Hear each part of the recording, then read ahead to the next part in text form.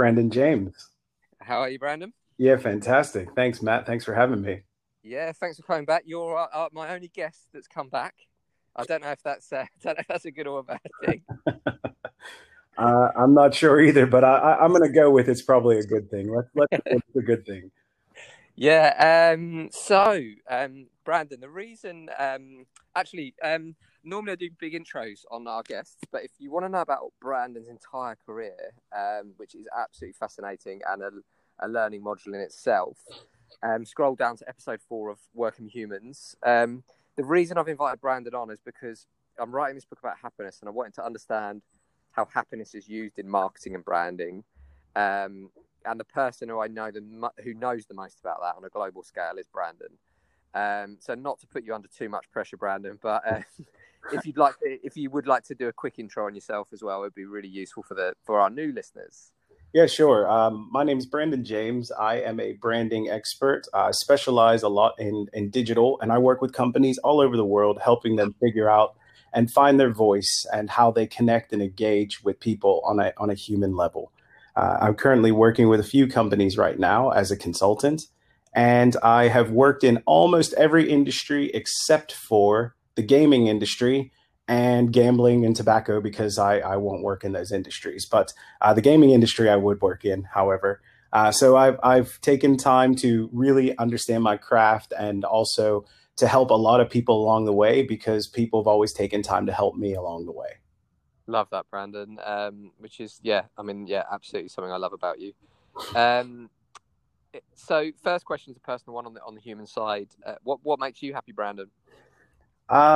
Makes me happy. Well, there's lots of things that make me happy, but I'd probably say the thing that makes me happy is making other people happy. And I know it's going to sound a bit weird, but I'll qualify that. So, we want the weird, please, Brandon. Give us that. I live to kind of take something that doesn't exist or that doesn't have a place and help it find a place. Like I was always the guy in school who I was fortunate to be really talented in sports and music, but I always hung out with kids that were always on the fringes.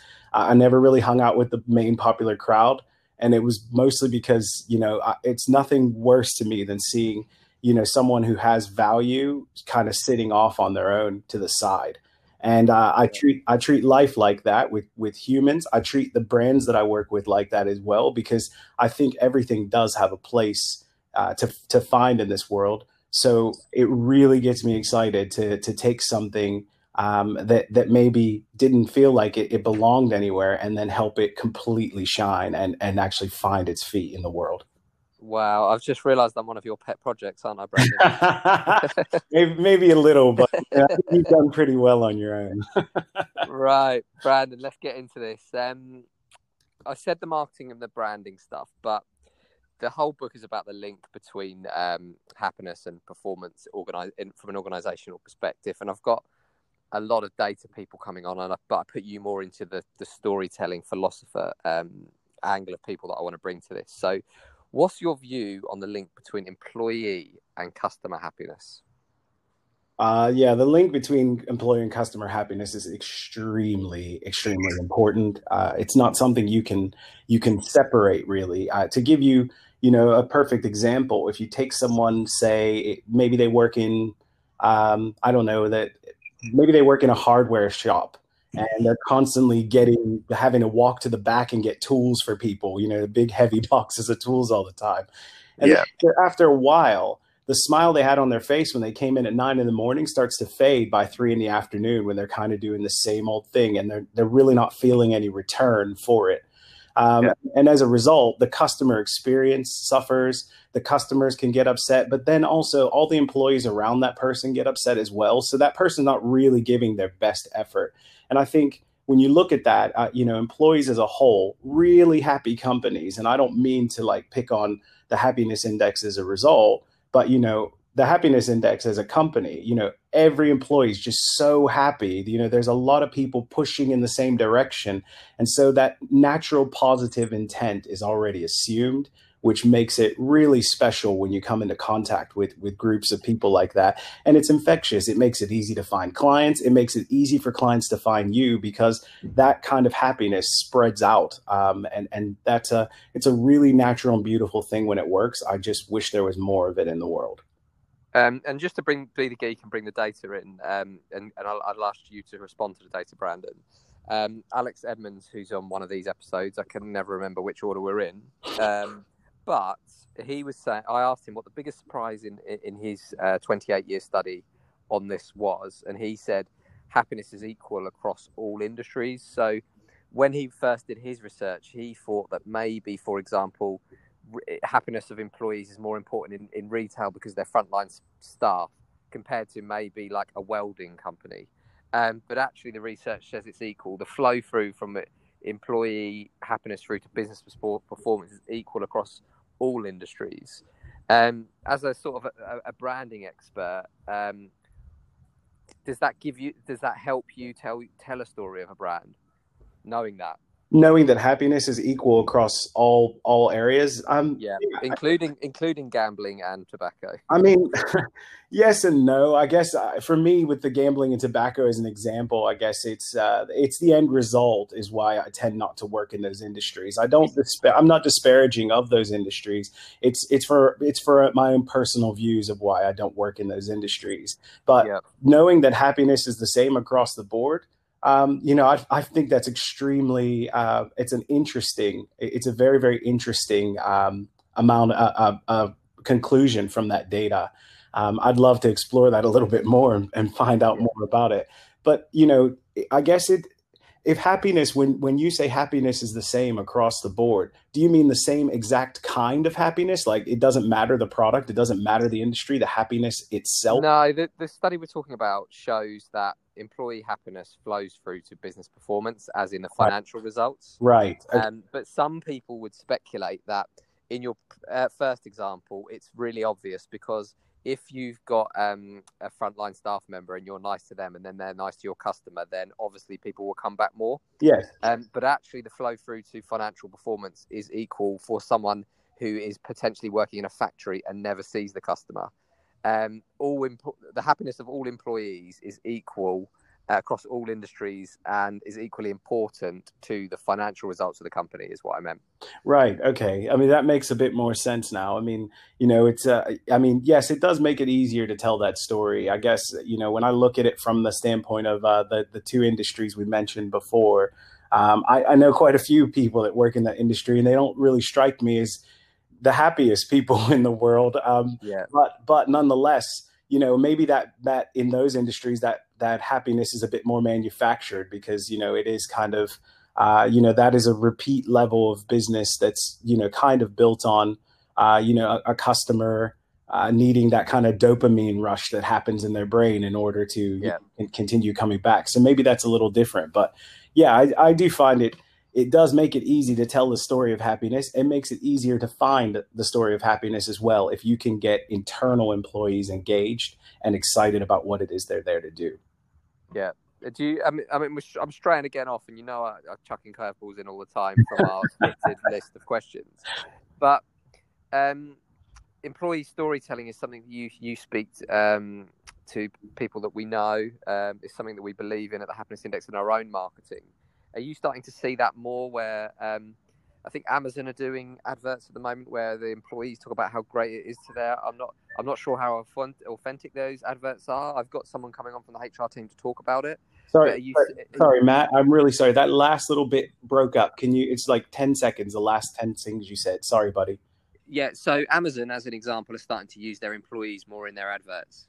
But are you seeing that as a trend, or are you seeing that as just like a fad that's happening? Do you think it's an important trend that's happening, and do you think that's how people view a brand? Like, we're seeing data where people won't buy from companies where they're treating their employees badly. Do you think that's a trend, or do you think that's a fad? That's a tough one. You put me on the spot. I know, it's a curveball, brand that just pops into my head. All right, so I'm gonna just one more time. Sorry, because my brain is going about a million miles an hour as you've asked that question, and I've gone about several times. And perhaps I know this might sound terrible. Maybe you might be able to cut this bit out, but just give me that question one more Yeah, time, Matt. I'm really sorry. that's not a problem, Brandon. So there's more brands out there that are using their employees in their own brand advertising. So, Yeah. for example, at the moment, if you switch on the TV, Amazon have got their staff in the adverts. We don't know whether they're real staff or not, but there's definitely more companies at the moment using their employees in their brand adverts.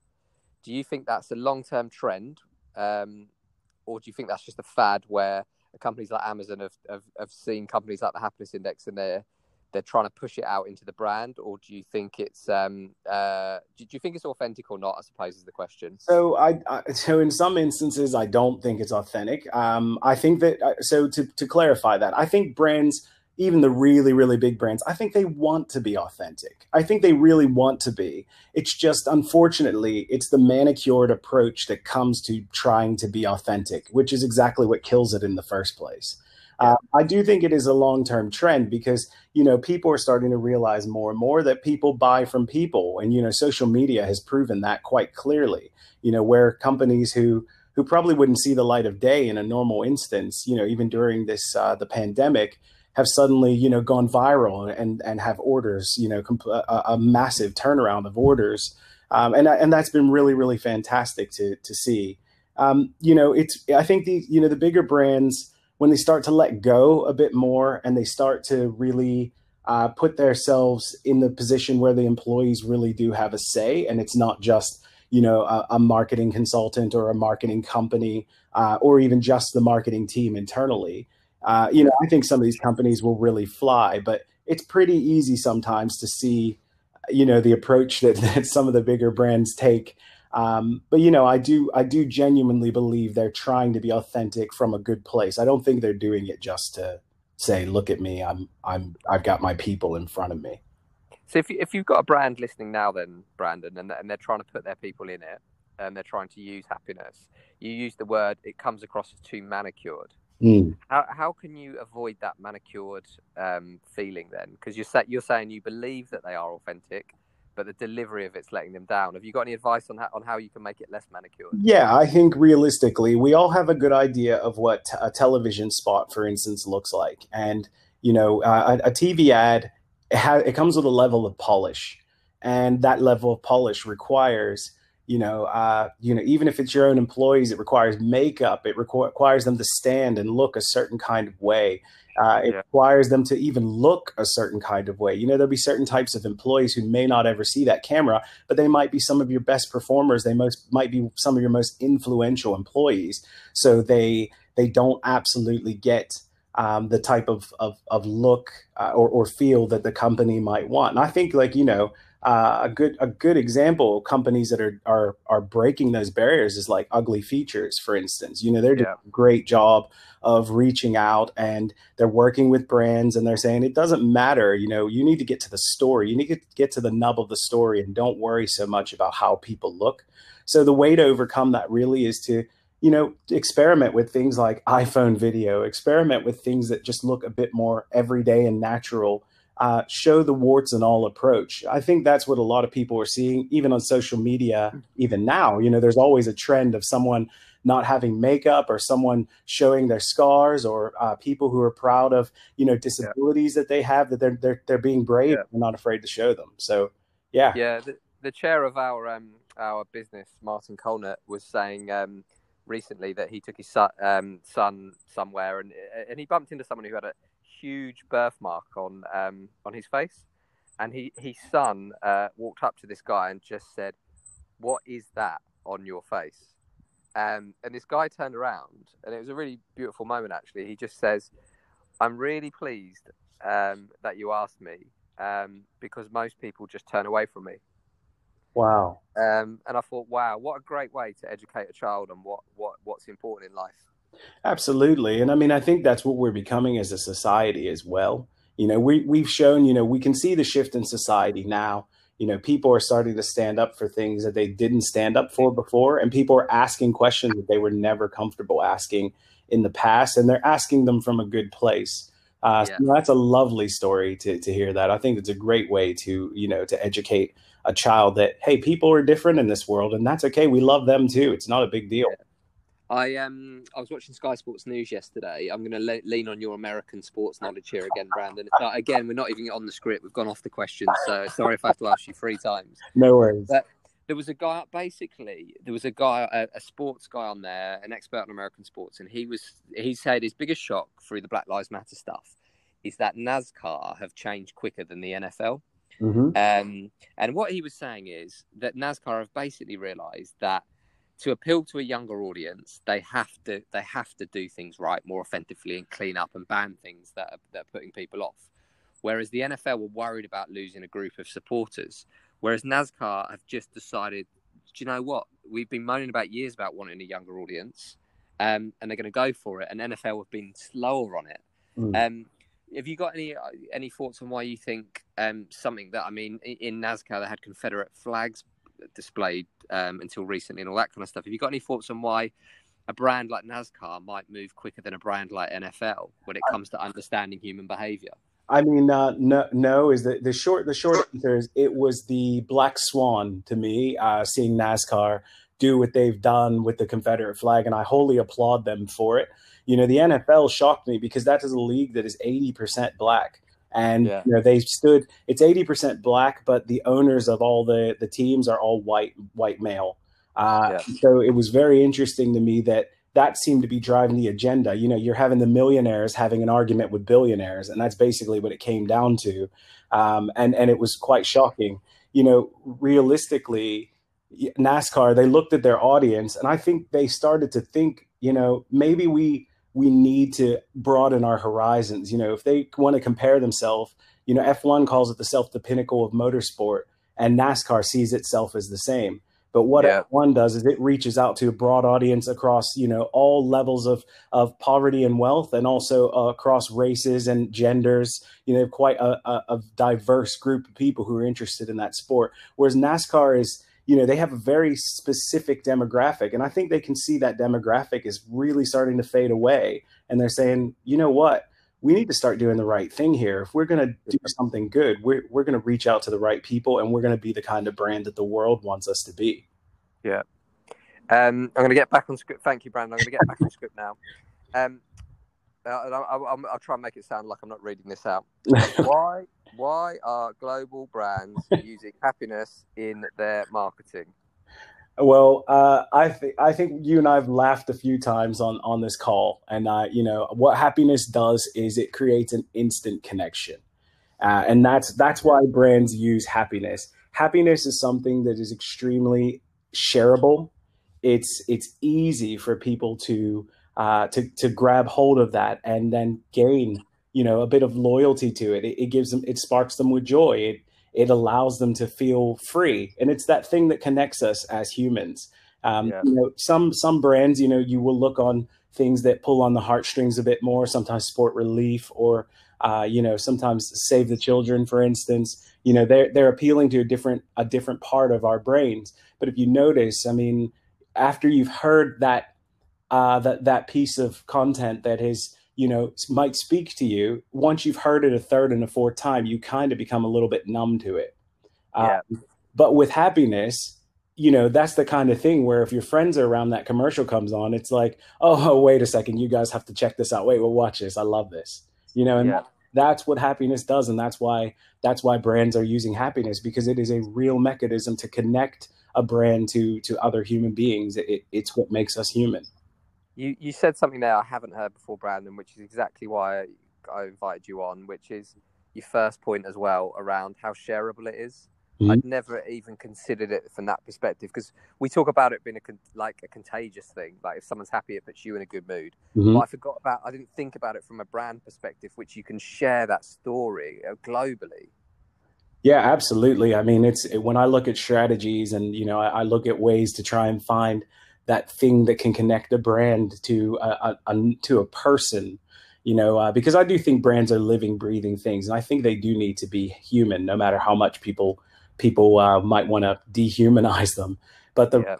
the reality is when a brand creates something and it reaches out to people, it should create something that says, hey, tell your friend about me. Hey, Yeah. tell your friends that I'm a good brand. I'm okay. And happiness allows you to do that because it's quite innocent.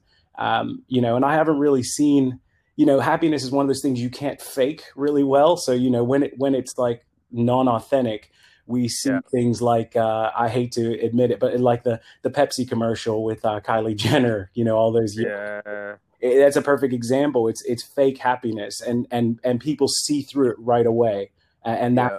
that's why I think brands will use happiness if they do it well. So that brings me on to my final question. As the Americans say, we're into overtime. As the English would say, we're into injury time. What brands are using happiness well? Question mark. Brands are using happiness well. I'd say right now the brand that has me just like smiling like crazy. So I'll name two. One's a personal brand, and one is a global brand. So a brand that's using happiness very well globally is McDonald's. Their version of Return of the Mac that they decided to use for the Return to McDonald's, which I thought was spot on and I perfect. didn't see that. Oh, For those audio listeners, please explain that to us, Brandon. so they had a commercial that's basically, it starts off the famous song "Return of the Mac," and but it's really quiet, and it just starts out with a little guitar riff, and you know what it is when you hear the song. But it's people pulling up at the drive-thru, they're smiling at each other, they're dancing once they've got their burgers, and it's just one of those things. I'm not like a massive McDonald's eater, but the joy that ad brought, it's a great song that people really love. It showed a lot of happiness, and I'm sure there were lots of their customers that were extremely happy that they'd returned. So I just thought they nailed that. And, something really shareable as well is, I shared it to quite a few of my friends. I was like, this is just pitch perfect right now.